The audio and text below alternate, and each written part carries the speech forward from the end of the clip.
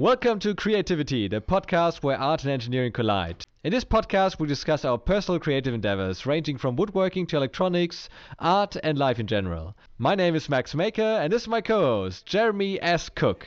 Our guest this week is Anthony from the ProtoG YouTube channel. He's an electromechanical engineer by trade, and as you might expect, combines electrical and mechanical knowledge in various ways that are quite interesting. Hi. Great to have you. Oh, thanks. Thanks for having me. So first of all, Anthony, I see you just exceeded 20,000 subscribers on YouTube. Congratulations. Did you even know that? I just popped that up. It happened maybe 15 minutes ago. So. Oh wow. That's pretty cool. Yeah. Well, that's why we had you on here to celebrate your, big 20,000. Oh, thank you. Yeah, that's a big step. So yeah, you probably get recognized at the airport and such all the time, I assume. Yeah, but a lot of my videos have kind of been picking up speed lately. Really, I think I had the electromechanical display. That video kind of went semi-viral. It got 400,000 views. So that looked really cool. Yeah. So. Yeah, I saw that. That looks awesome. And for the past couple months, I've been trying to post a little more consistently as well. So. Yeah. Do you think that's been because I remember when I first I guess started kind of following your stuff a little bit. I don't remember how many subscribers you had when you posted the how do you even pronounce that? Is it EEPROM or EPROM? I'm sure you know it. EEPROM. It's the EEPROM, man. the little sculpture I made with the the arcing in between the chip. It's those just the old school IC chips, the memory chips. That you would, it's got the window in it because when you program it, you cover that window with a sticker, and when you need to erase it, you would expose that chip to UV light, and it would erase the chip. So. Sure. Yeah, I thought it was awesome, but I don't think it came anywhere close to 500,000 views. That's incredible. No. So. No. That electromechanical display, that looked really nice, and I really want to use one of these displays now. Oh, they're great. You can find them on eBay too, the individual ones. It's like the ones you have on airports, right, or bus stops? Yeah. They actually, the ones I bought were from Poland, and they still use them over there for gas pumps and stuff. Yeah, our gas pumps have them here in Germany. Yeah, we don't have those here. We have digital displays. Yeah, because we live in the past. Are they expensive? I think about $10 a piece. I mean, okay, expensive. So yeah, yes. I thought you meant gas pumps. I've never actually priced one of those, so. Yeah, you get gas for free in America, right? Yeah, it's they price it by the gallon. I'm sure it's about the same price for a liter, right? Isn't that how they get you? Yeah. Yeah, I pay like €1 for diesel, 1.50 for petrol, for 1 liter. For 1 liter, not a gallon. But I would love to get an electric vehicle, I really like the idea. It's so simple, so neat. You don't need to exchange the oil or, coolant and all of that stuff. Just charge it from time to time and change the bearings. That's what I imagine, at least. It is pretty brilliant just how few parts go into that compared to a diesel car or a gasoline car. Just you've got so much less going on, I guess. Kind of. Yeah. Have either one of you driven in a Tesla before? Like actually been in one? I had a date with a girl that worked for Tesla in Hamburg, and she came with one of them, like a Model S. It was a few years ago, and the car was really nice. Yeah, it's amazing. I think the main thing is like the instant acceleration. We're not used to that with a regular vehicle. Yeah. I screamed a little bit.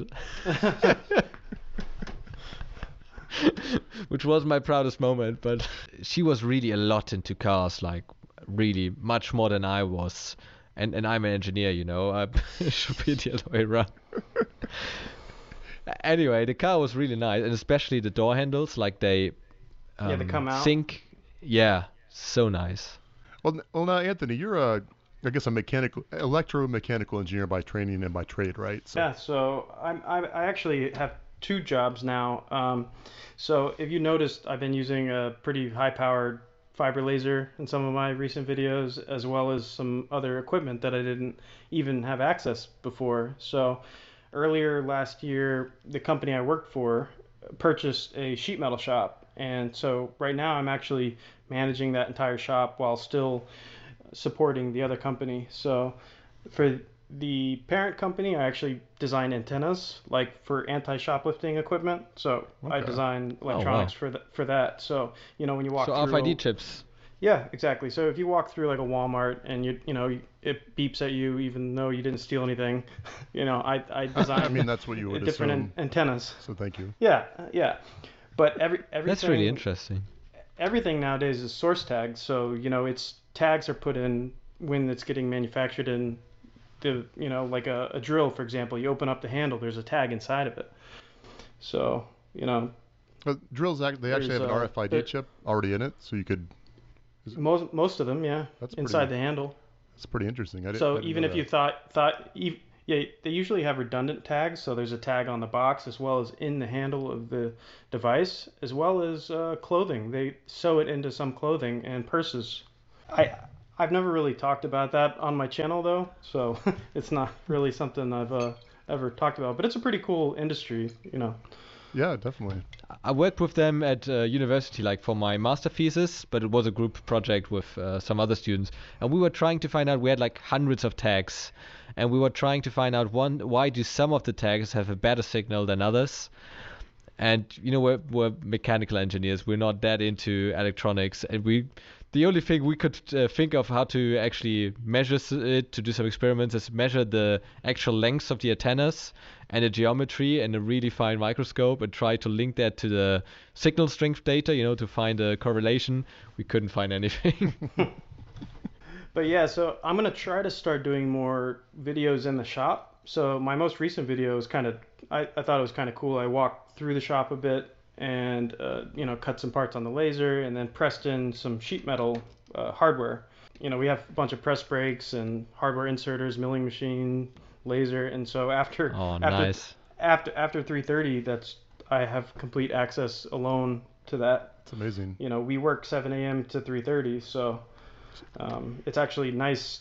It took me a while to kind of get used to waking up that early because I went from like 9 o'clock in the morning to having to be there at 7 a.m. So, Ooh. but I like the after 3:30 being kind of, I have the shop to myself. So I have a full length shear, which I don't even need the shear anymore because the laser cuts half-inch steel. Really? That's amazing. Yeah, the laser we Wow. so the parent company purchased it earlier last year, and the first thing we wanted to do was get a fiber laser. And there's fiber lasers and then there's CO2 lasers. And so fiber lasers are much better for cutting stainless steel and copper and aluminum. CO2 lasers can do it. It just they have a harder time with it. So, but the fiber lasers, I can cut 062. I don't know what that is in millimeters for you, Max, but let me see. 062 stainless, so about 1.5 millimeter stainless steel. I can cut that Yeah. 1100 inches a minute. Whoa, Wow. that's It's crazy. it's insane. Like some of the videos, like I did the video with the living hinges. It looks like it's sped up. Like I did speed it up at some point in the video where I put the label, but even the real time footage, it doesn't look real. That's amazing. It's crazy. So as far as your work goes, I mean, you're there by yourself, but as far as I mean, if somebody let's say your boss sees the video of you in the shop and stuff, or do they know about that? Did you negotiate that somewhere? Yeah. So How did that work out? okay, so let's rewind back to college. Okay, so I did. I started working at a machine shop in college. I just kind of knocked on the door and started sweeping the shop and everything. And my last 2 years of college, I spent 2 summer semesters at NASA. I actually worked at Kennedy Space Center. Oh, And wow. and that You Floridian I've guys, that's amazing. I know. UCF was actually uh, founded to pump out technical employees for NASA, so they have a pretty good relationship. So that I feel like that kind of helped me get in the door there, and I learned quite a bit of everything at NASA. I had a guy teach me how to weld. And he would be behind me tweaking the settings on the machine. And he's like, "Is that too hot? Is that too cold? Or is that, if it's a MIG, am I feeding it too fast or not fast enough?" So, I mean, uh, I was ready to go back to NASA after I graduated. I had stuff lined up, and I was my wife my now wife, but my girlfriend at the time. Uh, Her father needed help, and he's in South Florida, and he actually is the president and CEO of the parent company. So he's like, hey, I need your help, and they had this like big thing that was going on. They needed me to design some stuff, so I decided to, bite the bullet. And some of my family members didn't quite agree with that. Why don't you just go with NASA versus, a smaller company? But I'm really glad that I did what I did, and I'd rather be a big fish in a small pond versus a small fish in a big pond kind of thing. Yeah, sure. And I mean, Yeah. it doesn't look like that small of a company. It's worked out great. Yeah. No, but it's not NASA. Sometimes but... I wish like I would have applied to Apple or something like that, and work at Silicon Valley. But then I think if I was actually, even it's difficult to get into Apple. If I was working there, I would have just designed a screw or something like that. Not Yeah, even something important. I've actually mentioned that kind of thing to people before. Like at NASA, if you're designing something, you're going to be designing a tiny part of a larger thing. And now there's nothing against that. That's cool, but I really like the larger control you have at a smaller company. Or something that doesn't even go into the spaceship or into the iPhone. Yeah, a creative control over the design, Yeah, you just design the button that starts the machine that makes the iPhones. Space diaper or something. So yeah, the president CEO is my father-in-law. So I married his daughter a couple of years ago. So I mean, it's a pretty good relationship we have. He's happy to let me, I go in there on the weekend and make videos. So as long as it's not interrupting with, customer parts, or, I don't do it on my regular work schedule. So that's awesome. So that's cool. Yeah, that's really good. Having such a workshop in your free time. Yeah, and so my videos have actually helped me out with my work before. Like it's funny because like sometimes I'll make stuff that doesn't really have a purpose, and then people will be like, "What's that for?" So, well, it's not really for anything. I just kind of wanted to make it, you know. And so it's so many times it's actually come in handy. It's like, oh, I made something kind of similar that I can use, and then that ends up helping out. Nice. Yeah, you made this pick and place robot recently. What is that about? Well, I'm still kind of working on that. Or still working on it? Yeah, it's going to be a Delta robot. I've always wanted to make a Delta robot. I just think they're just fascinating to look at, and now I have access to all this equipment. Why not? So I can laser cut, bracket mounts and bend sheet metal mounts for the motors, and I can go through 3 revisions in less than an hour. Because the laser cuts so quickly. It's like seriously, like that the one most recent video that shows the camera mount that I made, that was like Rev 4, but it only took me an hour to get 4 revisions. I was like, I wanted a little different than this, and I tweaked it, and before, we have a turret punch too, which is awesome, and I should probably do a video on that sometime. It's got 40 tool holders in it, and it punches sheet metal. It rotates. So it punches all kinds of holes and square holes and shapes. So the laser beats the turret punch most of the time, but when it comes to repetitive shapes and holes, bang bang bang bang bang, I think it's like 600 hits a minute or something, and you're not going to beat. The laser's not going to beat the turret in that case, because I can get a custom tool made, whether it's an odd round or a triangle or whatever it happens to be. So it's really great having both of them now. So, and a laser can't cut louvers, like embossment type features. So it's good having both. Okay, so it can press a little bit, more softer to just leave an impression. Yeah, or without going through. Like a louver is it's like kind of like the vents? Yeah, exactly. Yeah. Yeah. Yeah, so the punch can do that, but the laser can't. So there's... of course, you have dies for standard louvers. That's useful. It's kind of funny the way the whole thing worked out, because at the parent company, I designed a lot of sheet metal enclosures and the electronics and PCB layout and board design, and so I would design it all, and then this company happened to be one of our vendors. So I was already really familiar with everybody that worked there, and I already was familiar with the tooling, so I knew how to design enclosures.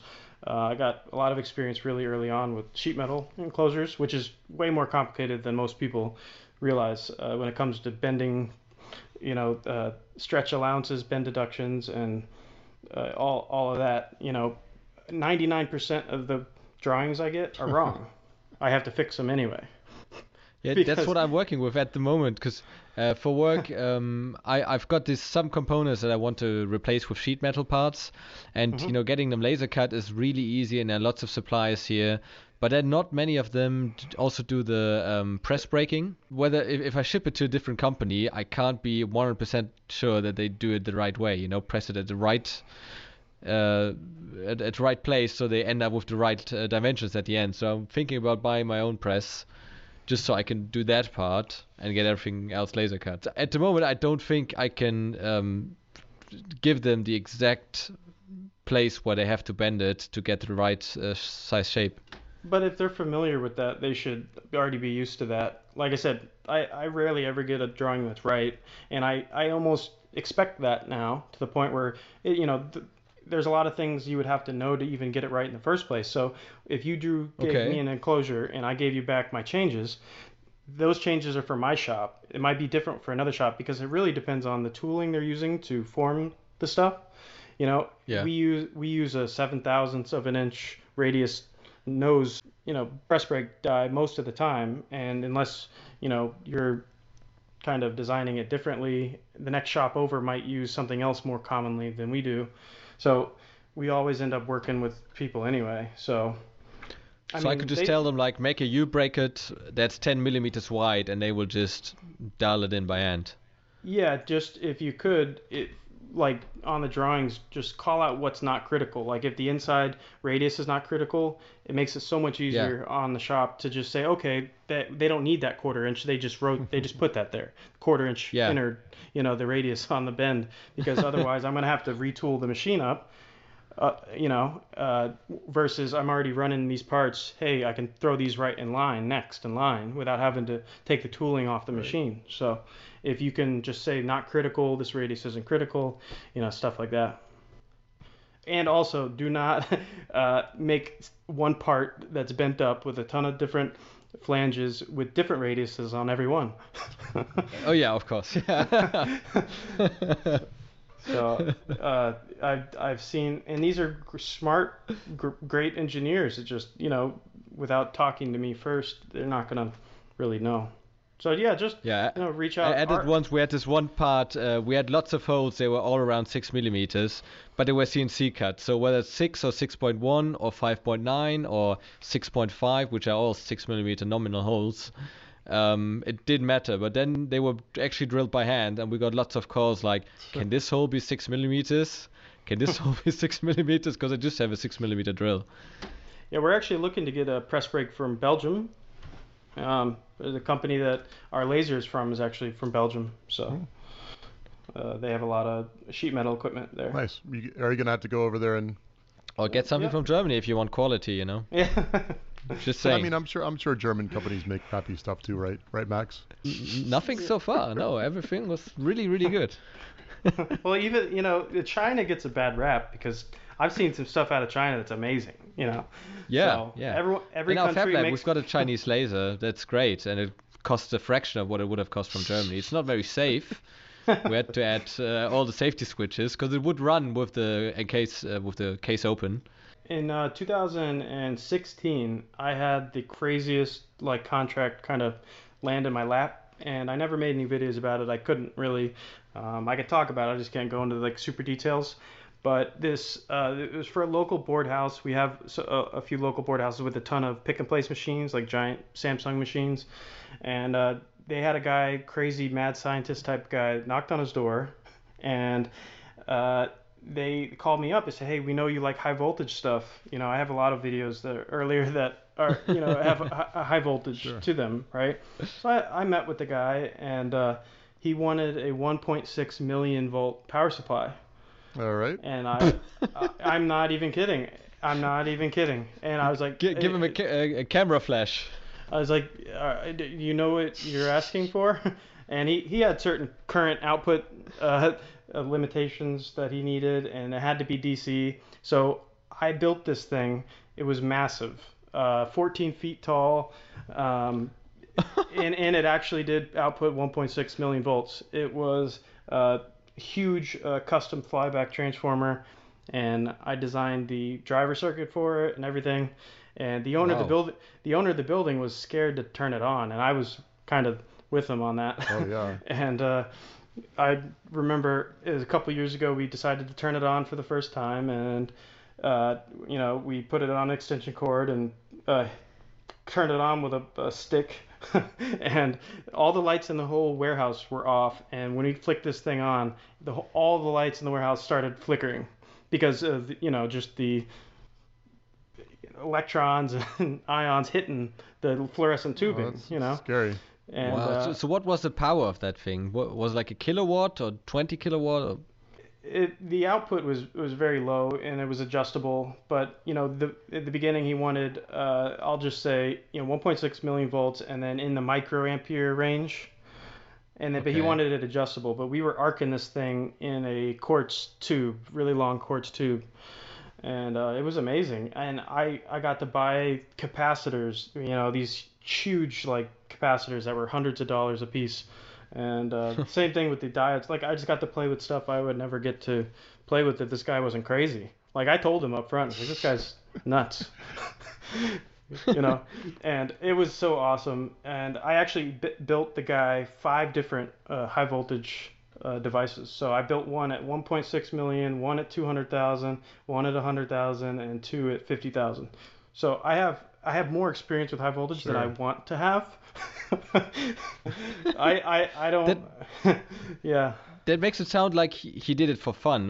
Was No, this a commercial thing? no, it was research. He was a real mad scientist. He just didn't know anything about electronics. He Oh. was a physicist, and he knows some things about electronics, like some of the theories, but really he couldn't design his way out of a cardboard box kind of thing. When it comes to electronics, we had arguments sometimes like that. He just wasn't understanding it, and he thought that I don't even want to get into him. I had a lot of problems with him, but Hey, he paid me, so that's I always kept the making him that's stuff. always the kicker if they pay you or not, But right?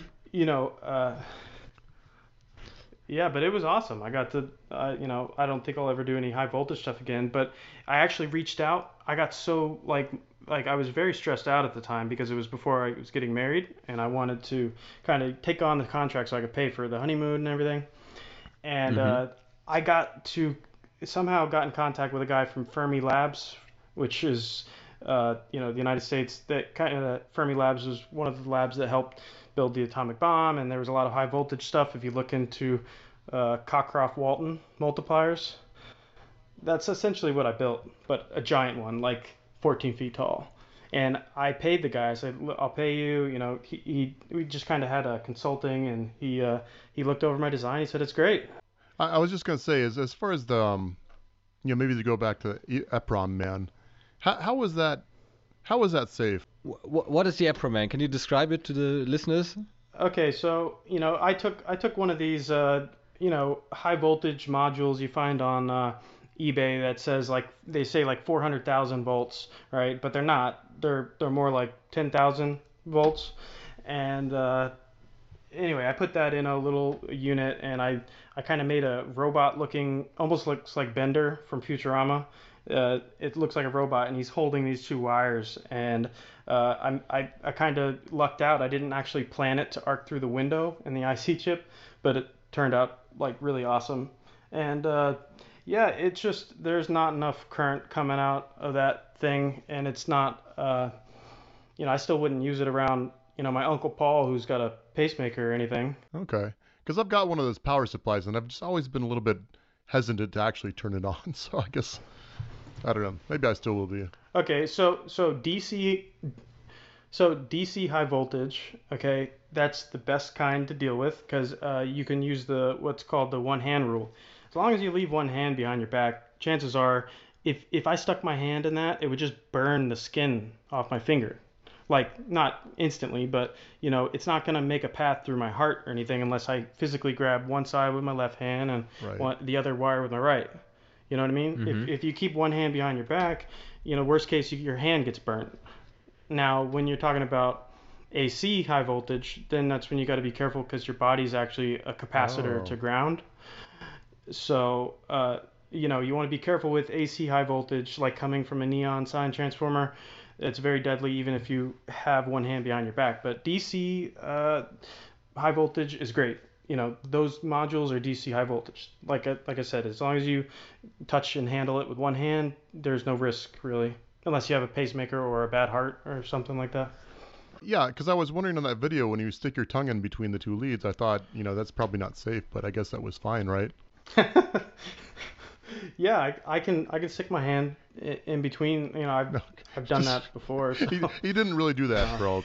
Don't anybody listen to this try that. No, I know. Yeah, don't do that. But it really would just burn your tongue, honestly. Yeah. The one tongue rule. Which is totally fine. Yeah, one tongue rule, one hand rule. I don't even touch the leads of my car battery. Yeah, I had so many high voltage videos I wanted to post. I just didn't feel comfortable posting them because it's just too dangerous. You got to be careful. I don't like really posting that stuff anymore. I've got a question about that because I'm building an electric hydrofoil at the moment. Mm-hmm. I've got the board done, so the actual surfboard that's done, and the video is coming out soon. And now I'm starting to design the propulsion unit. So I've got lithium-ion batteries, and that's pretty much sorted. Now I'm looking at the motor, and I've got two options. I've got a 50 volts motor or a 100 volts motor, and we are not quite sure which one is more dangerous. They both have the same output in total, so 100 volt DC, is that a problem if it DC? gets wet? You said DC? Yeah. I mean, I would probably prefer the 50 volt, but depends on the motor. If it's rated to be ran underwater, then... no, it's from China and it costs $100. I don't know. Is there any way you can kind of weatherproof it, or? Yeah, it gets... Well, the motor, the 100 volt motor is an in-runner. Mm-hmm. And it needs that 100 volts to get the same power as an outrunner at the same size, basically. But the in-runner I can waterproof, the outrunner I cannot, because the outrunner needs to be directly water-cooled. So the outrunner will just end up in the water, just like it is. I probably epoxy coat it a little bit. Yeah, that's the plan. So far I thought I had to go with 50 volts, and seems like you... I mean, 100. I mean, 100 would be fine, but you would really have to. You really want to make sure everything is sealed, because especially if it's salt water or anything like that. Yeah, it's really challenging, the whole motor thing. These planetary gearboxes, which are nice, the companies, we've got lots of companies in Germany that build them, and they do really good stuff. But they all built them, they custom built them, so you have to order one, and they build it, and in 4 months you get it. And if you burn that one up, you have to another 4 months till you get another one. So I tried to go without the planetary gearbox and go direct drive. Well, I was kind of switching over to the Delta robot. I was gonna do direct drive, but I kind of switching to planetary gearbox route. Have you got one yet? I ordered 6 of them actually. I ordered 3 for a NEMA 17, and I ordered three for a NEMA 34. Well, 44 is huge. Well, because so I don't know if you know this, but the NEMA standard, it's like an American standard, but it's basically global now. So NEMA 17 means 1.7 inches. That's the one you have on your 3D printer. Yeah, those are the most common for 3D printers. So when you see like NEMA 34, that means 3.4 inches. And then NEMA 23 is 2.3, and NEMA 34 is 3.4. So yeah, so that's 31 millimeters. Yeah, so the reason I went with the gearbox was not because I needed the torque, but the resolution. So that allows me to take 16th microsteps, and then also divide that by the 5, which the gear ratio it's a reduction. So I'll be able to get a lot more resolution out of the individual steps. Most of the stepper motors are 1.8 degrees per step. So are you doing a pick and yeah. place, like a PCB pick and place with that, or are you doing something else with that Delta robot?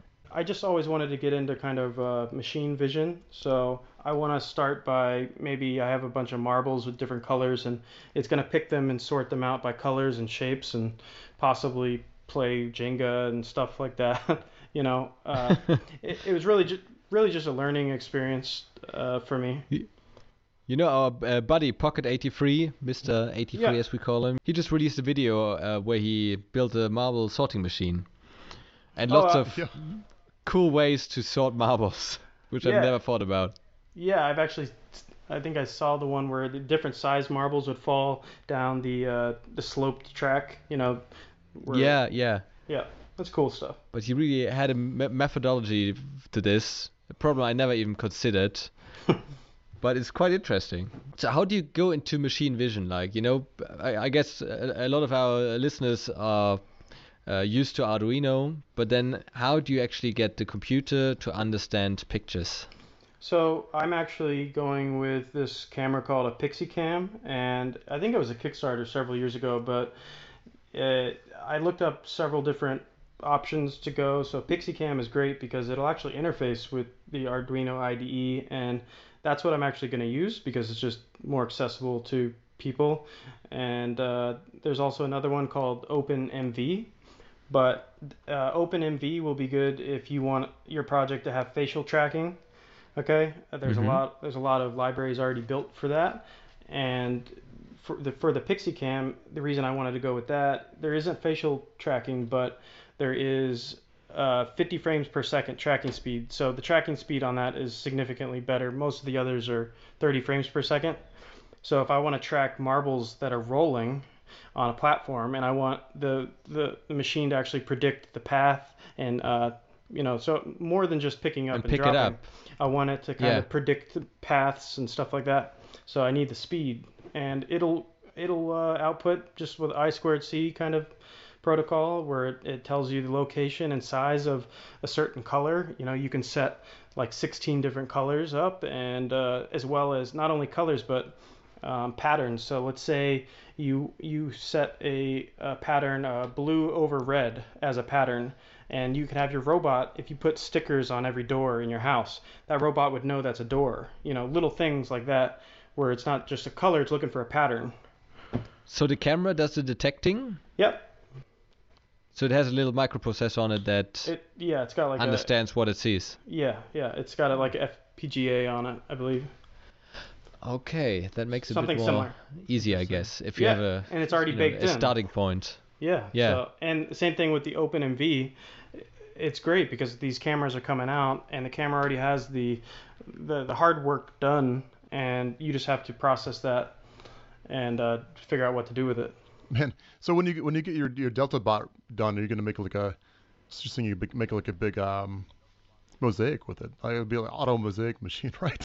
Yeah. Or a puzzle solver, Yeah. just There's add so a many puzzle, things. dump it somewhere, and then it sorts the puzzle for you. Yeah. So I have Chinese checkers, so that's what I'm gonna first do is just have it, start simple, just picking the different colors, putting them in a bucket, and then having it dump the bucket over and start, just basically on repeat. And I kind of want to take that to a trade show, just because I think it would be awesome. Our company has trade shows, and it's not related to what we do, but I mean, it kind of is. There's a lot of sheet metal involved. We go to manufacturing trade shows, and Mm-hmm. uh, I think that something like this at the booth would really it would attract people like me. I would want to go look at it, even though that Yeah, it's Delta not. robots are so nice to look at. Yeah, They're fast, they're agile, precise, yeah, it's really great. So and anything that moves is always good on the trade show. yeah, it just kind of attracts attention. So Yeah. and the right kind of attention because we've hired models before and that attracts attention, but Yeah. that doesn't attract it doesn't attract the right kind of attention. It just I think other stuff like a speaker or I'm not really a good speaker. I never really liked speaking. Even in my videos, I didn't. After I started posting videos, it took me 2 years to actually start speaking in my videos. And my brother-in-law kind of pushed me to start speaking. Yeah, that's something I've struggled with too. It's like it takes a lot to put your voice on there and say, okay, I'm going to talk about this. I think it helps you in real life too. I mean, if you had to make a presentation now, I'd be shocked if I or you or Max wasn't better at it now than we would have been before actually doing this on YouTube. Yeah, absolutely. It's made my public speaking, and I have meetings with other clients, and I feel like it has helped quite a bit. Like I was maybe 22 or so. I had a speech at NASA, and you're talking about a speech in front of like 30 like super brains, and I'm like sweating bullets because I'm just like I'm just nervous. I got all these really smart people watching me, but at the end of the day, it actually worked out great because none of them knew what I was talking about because my project was different than what they were working about. So at Kennedy Space Center, I worked at the cryogenic test laboratory, and one of the projects I worked on, it was, you had a tank of fuel. Now, when you take a tank of fuel to space, it's very difficult to tell how much fuel you have in it. You can't weigh it. You like, how do you tell? You can't put a fill line on the side of the tank because you can't see, it's floating around, it's sloshing around. So I worked with my mentor on this project where we took several sensors and we put it on this tank, and it made mechanical vibrations, and then we took all that sensor data and we used a lot of different algorithms, fast Fourier transforms, and turned that into an actual representation of the fluid volume. So you have these vibrations going through the tank. No matter how the liquid is sloshing, we can still correlate how much fuel is in it. So yeah, it's really just an estimate versus the other only way they've had to do it before is to actually release some of the gas. Waste fuel was the only way to measure how much fuel was in it. I actually replicated that in a basketball, and I could tell how much air was in the basketball based on the same kind of principle. So that's where I started learning about microcontrollers. Really... was actually at NASA, and no one there knew what Arduino was, and I was like the man. They're like, "What is this?" I'm serious. I brought Arduino to Kennedy Space Center, and I got a bunch of these older nerds to buy them. One of my first projects was an automatic plant watering system where it would, detect the soil moisture and then trigger the solenoid and then water the plants. And that was I think in 2012. And so like I just had a bunch of graybeards who were like, "Oh, pick is the only way to go," and that kind of attitude. But I changed a lot of their minds, so that was pretty fun. I had a similar introduction to Arduino. At university I built a 3D printed hand, like how do you call it? Prosthetics. I don't know. Yeah. So at university I built a 3D printed prosthetic hand, and I wanted to automate it. And Arduino was, they just said just use an Arduino. But a friend of mine told me, and then I looked into it. And that actually made me learn Arduino, and I'm so glad I did this project, because otherwise I would have never come in contact with Arduino. Actually doing something with it. I would have known what it is maybe, but it's just so simple to learn and to automate stuff, which in the past, you would have to buy a PCB and etch it and all that kind of stuff. Sure. So I'm really glad we have them now. Have you guys done anything with PICs before? Microchip? No, I never have. PICs? You? Yes, so nope. I have, and I can appreciate Arduino even more because of that. It's just like, it's such a pain. A lot of people still prefer them. I just don't like assembly language. I just find the Arduino environment and, the whole Python C thing they got going on, it's just easier to read, I think. And most importantly, you have so many resources, so many tutorials. Whatever you want to do, you just Google it and you probably find somebody that already did it. All right, maybe we should move on to progress. Anthony, what have you done this week? I'm actually trying to get my electromechanical display to play music. So I've downloaded some, snare drum solos and different tap dancing routines, and I've actually that kind of fits, and I pulled that into the audio program called Audacity. You guys are probably familiar with that. It's an open source, audio, and so I actually found a way to easily get all the delays from the different beats, and then I'm actually pulling that into Arduino and programming the clicking of the displays. So I'm gonna try to get that done. So I think that'll be cool. That sounds really cool. So it's not just a display. I think it just sounds cool. Yeah, speaker. Clicking reminds me of either tap dancing or a snare drum kind of. So what about you, Max? Is there anything you've worked on this week? Yeah, I've been sanding and sanding and sanding my surfboard. This project was like 90% just sanding, because I apply epoxy and fiberglass, then I sand, then I find holes, I add more epoxy and fiberglass, and I sand again. But it's finally done now, so it's painted. It's black, white, bronze, and gold. I've got pictures on my Instagram. Yeah, I'm quite happy with how it turned out, cool. and now I really need to start working on the motor and the electrics. But it's getting there, and I think it's gonna be a good end product once I'm done. And I'm glad this is finished now, so you can actually see that it is something, because in its raw state without the paint, it really looks really bad. Like I don't know what I'm doing.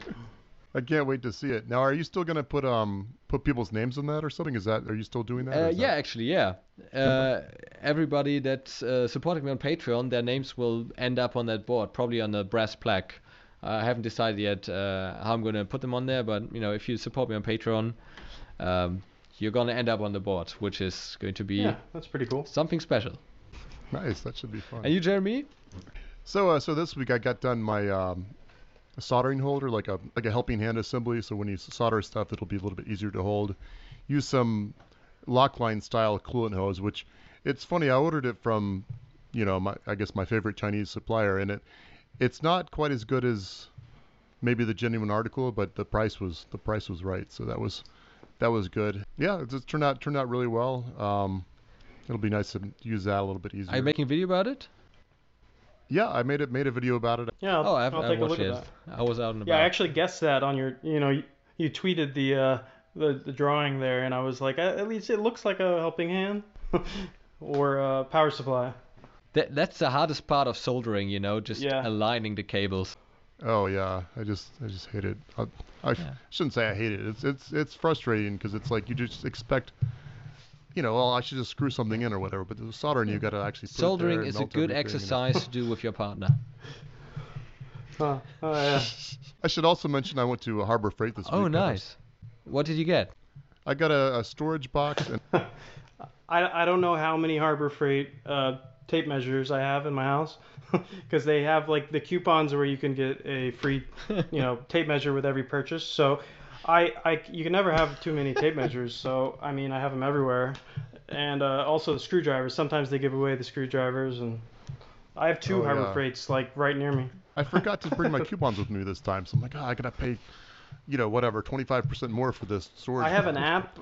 There's a few apps that I look it up on my phone, and I never even have to remember to bring my coupon with me. Maybe I'll have to do that, so it'll be good. If I forget my coupon, it will be especially bad, because I have to fly back home to Europe to get it.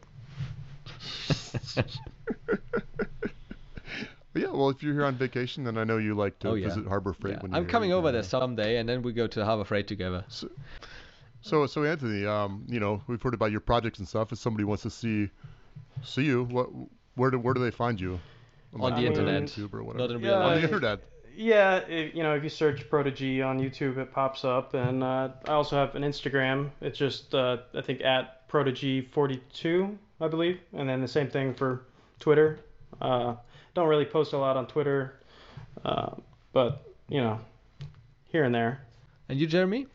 You can find me on YouTube if you look up Jeremy S. Cook, or on Twitter I'm also Jeremy S. Cook. So that's what pretty creative. I save my creativity for the Creativity Podcast. So what about you, Max? Where can we find you? My Twitter handle is @max_maker_YT for YouTube, and you can also check me out on Instagram. That's max_maker_YouTube, and the best way to follow me is basically the Max Maker YouTube channel, and my Patreon, of course. I post everything there that I do. So yeah, I think this is time to end the show, but thanks, Anthony, for coming by, and it was really good talking to you, and we are a big fan of your YouTube channel, and we hope you keep outputting as many videos as you do at the moment, because it's really a lot recently. Well, yeah, thanks so much, Anthony. Thanks for having me on. It's my first podcast ever, so I think it was pretty cool experience. Yeah, thanks for having me. And congrats again for the 20,000 subscribers. Yeah, I gotta go celebrate this weekend. Yeah. From the $30 you get from YouTube this month, you can buy a bottle of champagne. All right. Bye-bye. All right. Thank you for listening to this, and we'll see you next time.